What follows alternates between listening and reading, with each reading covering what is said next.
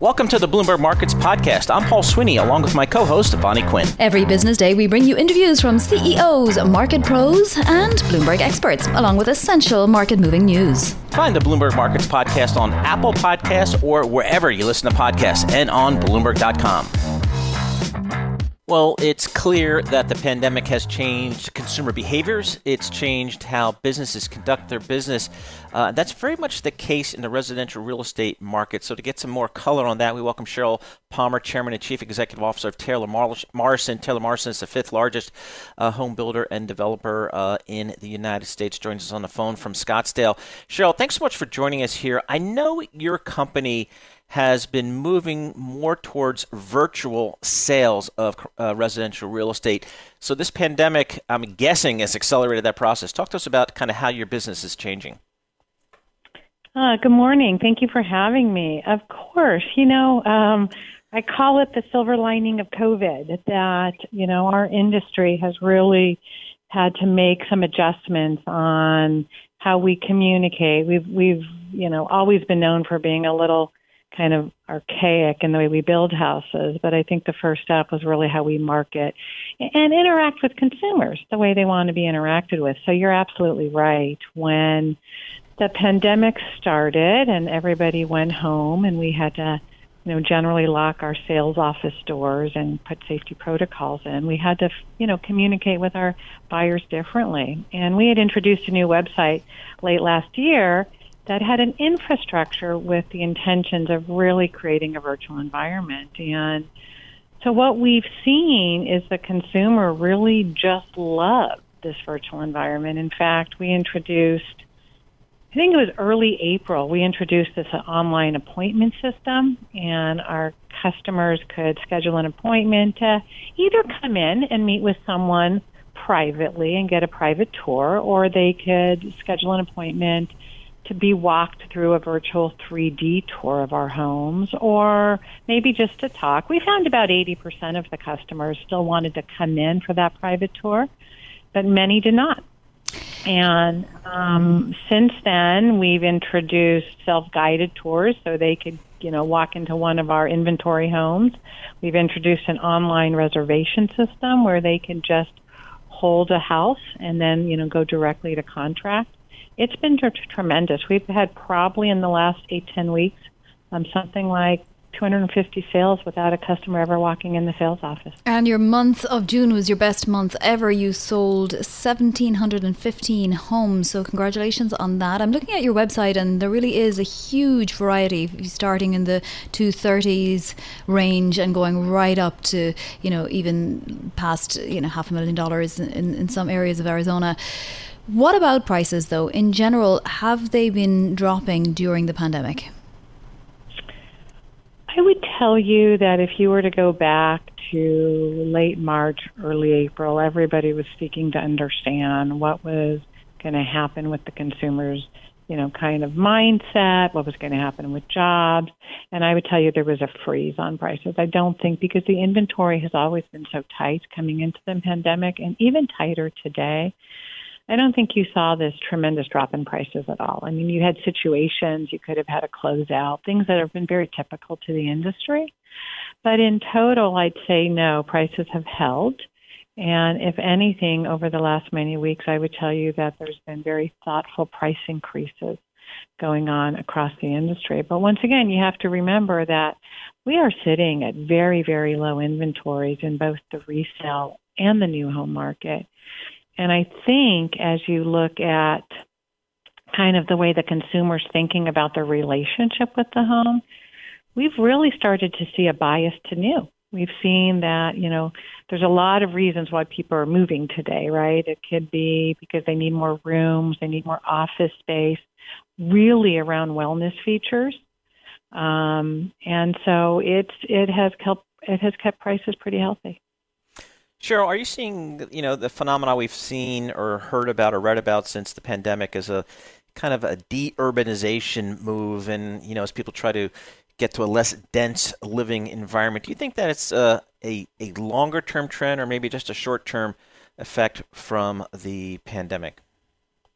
It's such an important question, and it's a question that's gotten a lot of kind of, I'd say, chatter over the last, 10, 12 weeks. Interestingly enough, I would tell you at the beginning, it was just that. It was a lot of talk. We do a lot of research and talking to our buyers, our shoppers that are walking in the door, the folks that are coming on through our website.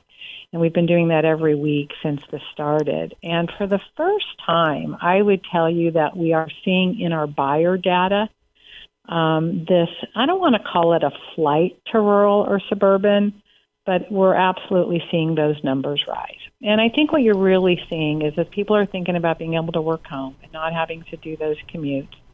Being able to buy and, look at the difference in what happens to prices as you move out into kind of the suburban markets.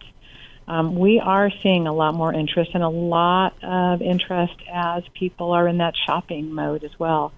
It's not just for single family. I think that that's probably going to be the beneficiary, but we're seeing a lot of interest around townhomes as well.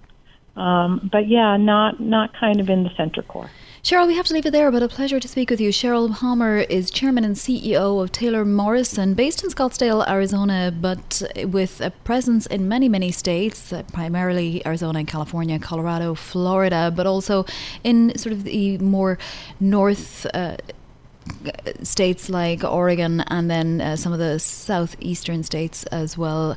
We have Washington in there, and some really beautiful homes on this website, Paul. You could get sucked in very easily. I got plenty of real estate right now, thank you. Fifth largest home builder in the United States. So what exactly is going on in bond markets here in the United States? If you give your money away to the US government for 10 years, you get 60 basis points right now, which doesn't seem like a whole lot. Let's bring in someone who's been working in the field for a long time. Jim Vogel is FHN Financial Capital Markets, and he joins us from Memphis, Tennessee. Of course, FHN is a national fixed income dealer, as we all know. Jim, are you bored right now? Let's just be blunt about it. Are there interesting moves in the bond markets right now, or are you just waiting for the Fed to start getting out of the way so that other buyers have influence again?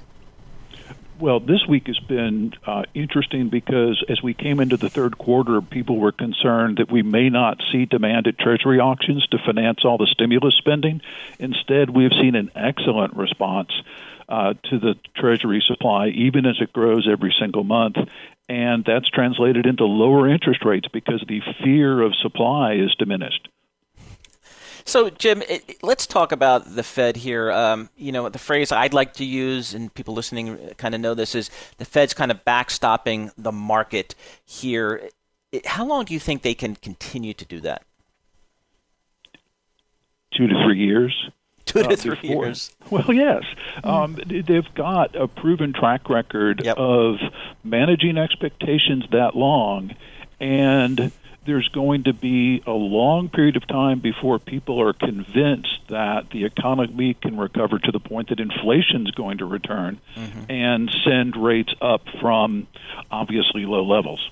Yeah, I mean, it's interesting. The Fed, literally with its forecast, has sort of hinted at 2 to 3 years, if not explicitly outright said it. But it will only take for the market to get a whiff of inflation at some point if we get a few more gangbusters, jobs numbers, or what have you, for the curve to steepen quite sharply again, right, Jim? Have you seen this before? Is it an actual risk? Oh, absolutely. Curve steepening is the question, really, for at least the next 6 months, if not for an extended period into 2021, which is why it's so interesting that this week we absorbed the long part of the Treasury supply. Their Treasuries were sort of left by the side of the road during the stock market excitement during the second quarter. And now Treasuries aren't necessarily rebounding, but they're certainly getting a lot more attention than they did over the previous 2 months. So, Jim, right now, given where we stand, given kind of the economic outlook, given some of the uncertainties about some of these states that are seeing a surge in cases, where do you see value or opportunity in the fixed income markets today? You have to pay very careful attention and try to find the best corporate bonds that you can. If you are trying to produce a little bit extra yield, you've got to consider lower coupon mortgage-backed securities. But then in terms of the all-important yield curve strategy, all of our work this week that tested different scenarios suggested that concentrating around the 7-year is a great place for an awful lot of intermediate bond portfolios to concentrate. Around the 7-year. That's interesting. Well, who would they be? Talk to us about flows. Brian Chapata had a nice column today about pension funds and, how it's conceivable that they could actually sort of do to debt markets what they used to be able to do or are able to do to equity markets, and that is move the market. Did you see it? What did you make of that idea, or what do you make of that idea, Jim? Pension funds are critical, particularly at the long end of the market. They are critical to the credit markets in terms of their demand there. But in terms of current flows, the massive size away from the Fed is from households that have basically put their spare cash, to the extent it's not in stocks, into mutual funds and into bank deposits. The bank deposit growth, even taking out some of the stimulus payments, et cetera, has been extraordinary this year. Jim, it's we're several months into this pandemic and several months into the economic fallout from it. What's your thought about credit quality? We're going to see the banks report next week, and they're going to set aside some more big reserves. But as you look across your portfolio, are you starting to see some concerns as it relates to credit quality? Not yet, because the big worry about credit quality in a recession is that the taps get turned off too quickly. And so that it's really not a credit problem, it's a liquidity problem. And that's certainly what aggravated the financial crisis 12 years ago. Here, we've got plenty of liquidity, thanks to the Fed and to the flows that we've already talked about. And so we will not see the real credit problems outside specific industries develop probably until early part of next year. So we'll be looking for signs that credit might deteriorate, but right now people have banked, in effect, so much debt on their balance sheet that they won't need to come to market to raise new funds unless the economy improves and they start spending those dollars again. Jim, what coronavirus data do you watch to give you any hint about what might happen in the Treasury market? We look very carefully at transmission rates by state. We look very carefully at what we call real-time mortality rates and how they are shifting as Sunbelt states undergo a tremendous increase in their cases. And the bond market has been watching, in fact, a slower pace of COVID-19 statistics compared with the stock market that reacts every single day to daily data. Unfortunately, from an economic perspective, daily data are just too erratic and have too many reporting lags and errors to really be a dependable source for what's happening in the bond market. So right here, what are some sectors, Jim, on the corporate side? You mentioned you might have to go to the corporate side to get some yield. Are there some sectors that you find attractive here? You've got to keep looking at the pharmaceuticals. Obviously, the tech sector never really needs cash, but there's an awful lot of attractive paper out there. And then you have to selectively look at lower-rated industrials when they get out of line with stock market performance. So in particular, you want to try to take advantage of wider credit spreads down the curve or down the credit curve when stock market volatility rises. Well, it's always a tutorial to speak with Jim Vogel, I have to say. Jim, thank you. How are things in Memphis, very briefly? Quite well. We had a spike, as many places did in the South in recent weeks, and that appears to have leveled off. Thanks. Well, stay safe. Jim Vogel is with FHN Financial Markets, and obviously it's a primary dealer. And Jim has been steeped in Treasury market activity for a little while now. Yeah, it's great to speak to Jim and kind of looking at, he's saying if you need yield here, you might have to look on the corporate credit side, given where Treasury rates are. So we'll certainly pay attention to that. Coming up, Balance of Power with David Weston. For Vonnie, Quinn, I'm Paul Sweeney, and this is Bloomberg. Well, I guess the narrative about the pandemic right now is one of trying to balance the medical risks of reopening the economy with the economic risks of not reopening the economy, and that's being played out across the country with varying effects. Lauren Sauer, assistant professor of emergency medicine at Johns Hopkins School of Medicine, joins us on the phone. I should note that the Bloomberg School of Public Health is supported by Michael Bloomberg, founder of Bloomberg LP and Bloomberg Philanthropies. Lauren, thanks so much for joining us here. I think the conversation, one of the more recent aspects of this conversation is schools, reopening schools in the fall. What do you think is the most prudent path there? Yeah, so there's been a lot of conversation about schools and what it means and the pros and cons of reopening. I think everybody wants to see schools reopening, and we understand that not being in school and missing as much classroom time as they have is going to be detrimental to varying degrees to students and kids across the country and truly across the world. The thing is, we have to do it safely, or else we'll just be back in this situation, and it'll be even more disruptive in a few months or next year. So we have to take the time of the summer to plan how to do it safely. Our schools don't have a ton of resources already, so the idea that they could bring in additional resources to do all the things that are being asked of them to bring kids back safely is really hard. Yeah, I mean, it strikes me that, one child gets it and that's that school done for a long time, right, Lauren? Yeah, I think we're still trying to understand how virus transmission happens in kids and what it looks like. We know that in general, kids seem to have less severe disease, but we are still doing a lot of work on how transmissible it is in kids and how they spread the virus. And we also have to think about the parents and the teachers and the administrators in these schools and how it could impact them if they have a sick kid who maybe is asymptomatic and brings the virus to school, and then all of a sudden all your teachers are sick and several of your kids are sick, and then their parents and their families get sick too. Yeah. So, Lauren, what's the latest thinking on second wave? I mean, here in the New York metropolitan area, I think we've generally done quite a good job, as well as up in Massachusetts, even in Maryland and where you are. Is it still fair to think about a second wave? Because I look what's happening in California and Florida and Texas, and to me, that is not so much as a second wave, but almost their first wave, quite frankly. So what do you think about that?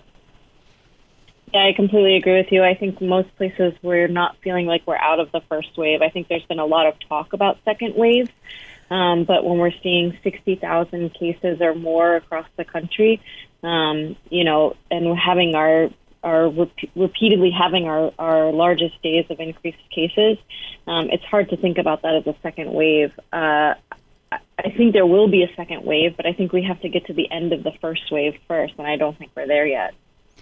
Lauren, what do you make of the idea that airborne particles now should be looked at? The WHO had been, refusing, or at least sort of not really taking it up seriously, and there's a growing consensus now that perhaps it should. Yeah, several hundred scientists wrote a letter, I believe, to the New York Times indicating that they wanted the WHO to take the role of airborne particles more seriously in the spread of COVID-19. And I think the guidance has changed a bit, and the WHO's thinking has changed a bit. We are continually learning about the virus and how it spreads. I still do believe that droplet transmission, so those bigger droplets, are what's driving the bulk of transmission, and I think there is a role for aerosol transmission or airborne transmission, but it's in specific circumstances like inside, close quarters, things like singing or loud talking or yelling, places where the ventilation is not great. So there are specific circumstances where those are going to be the drivers. That aerosol transmission is going to be the driver, but it's those very specific circumstances. Lauren, you were just mentioning the World Health Organization. How important is it that the U.S. is pulling out of the WHO? I hope that it doesn't happen. I think it's incredibly important to put resources towards making sure that it doesn't happen and that we truly evaluate the impact of a decision like that. We will lose a lot of access to a lot of international expertise, a lot of international information, global collaboration around the exact thing that we are having such a hard time handling here in the U.S. right now. So it will impact our ability to manage and understand the seasonal flu vaccines, the potential for COVID vaccines, global therapeutic trials, all of those things the WHO has a very large role in, and we support the WHO and we participate through our relationship with the WHO and our role in the WHO. And so the idea that we would pull out simply because of a disagreement on how this COVID-19 response has been managed by them is truly unbelievable and very, very short-sighted. Briefly, Lauren, do you stop getting updates on the latest science if you pull out of the WHO, or are they not obliged to sort of share it with the world anyway? They're obliged to share it with the world, but we would receive that information purely as a recipient, just like anyone else. But we currently have a role at the table in decision making, in primary information sharing and information gathering, and supporting policy development, supporting operational response decisions, and all of those things. We would simply be on the receiving end of the actions, not as an active and willing participant, and not as a global public health authority. So when you're not in the beginning edge of that conversation, you have no say in how the conversation plays out until you're at the end of it. Wow. All right, Lauren, thank you. Always learn something new from our conversations. Lauren Sauer is Assistant Professor of Emergency Medicine at Johns Hopkins School of Medicine, and of course the Bloomberg School of Public Health is supported by Michael R. Bloomberg, founder of Bloomberg LP, Bloomberg Philanthropies and Bloomberg News. So, as Dave Wilson was telling us earlier, Michael Batnick at Ritholtz Wealth Management talks about comparisons between US tech stocks gains and the bubble 20 years ago. I particularly want to bring this up with our next guest now. He's David Katz, Chief Investment Officer at Matrix Asset Advisors, with more than $800 million in assets under management. David, it is great to speak with you. I know that one of your sort of areas of expertise is the tech sector. You've obviously, been following that area and the melt up for many years, decades even, and you did like some of those stocks. What do you make of the idea that we might have a lot further to go if you look at comparisons between how the Nasdaq 100 soared in the 5 years leading up to the March 2000 peak and how it's been quote unquote soaring up to now? Yeah, we would not look at that and say, oh, good, you have 5 years and take comfort in the current melt-up, because it ended hideously, and it took 10 years for the Nasdaq to get back to break even. So we think the market's going to be higher over the next 9 to 12 months, but we're getting increasingly wary about the tech melt-up right now, and we would not be using the higher stock prices every day as a signal to jump aboard. We think best case, a lot of the returns have already been made in that area. We think that they're a lot more risky in terms of the downside. And we do think there are lots of areas of the market that have been left behind entirely by the recovery and are selling at pretty attractive valuations. So you've got parts of the market at 30 and 40 times earnings, and then a lot of stock at 10 and 15 times earnings that are paying 3 and 4% yields. So we think investors should really focus on the better businesses, but at lower valuations. You went through the bond numbers before. Interest rates are at zero. Bonds are paying less than 0.5%. At some point, getting 3 or 4% dividends is going to be a really good thing. All right, so David, what are some of those sectors that you think have been left behind that might offer some attractive risk return? So in terms of sectors, we have not liked utilities for a very long time. They've been an outlier bad performer this year, so we've really warmed up to them, and we've been buying in that group. We think you can buy select healthcare companies like a CVS or a Merck, pretty attractive. Select consumer staples. We think the telecom companies like Verizon and AT&T are very attractive. Also some media companies like a Comcast or a Viacom. So there are lots of really good businesses out there if you have a 6 or 12-month time horizon. And all the businesses that I mentioned are going to be able to get through the COVID recession in very good form, have very good balance sheets, and are survivors. You say that, David. Let me come at you with something a little devil's advocate-y, if you like. So those telecoms, for example, we all know that there are problems right now in making content and in sort of fighting with all of these other streaming services to gain eyeballs. If COVID hasn't sort of made that go faster, then I don't know what will. What are you seeing across media and across telecom that makes you believe that, the particular companies you mentioned are in a better spot? Well, in terms of Comcast, while they have NBC, they also provide the pipes into the house. So that business is doing very, very well. So they're very well diversified. They're global.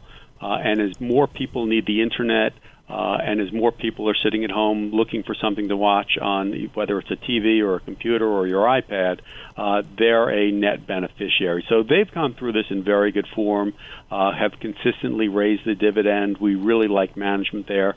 Viacom is a little bit different insofar as they are a content producer, and they've got a massive library in Paramount. If you look at Netflix at 60 or 70 or 100 times earnings and at a $225 billion market cap, and then you look at Viacom with this massive content at a $13 billion market cap, at some point something's going to be better for them. They are doing quite well in terms of their earnings and running the business. CBS is a very strong franchise, and people are looking at content, whether it's over the top, whether it's linear or watching on television.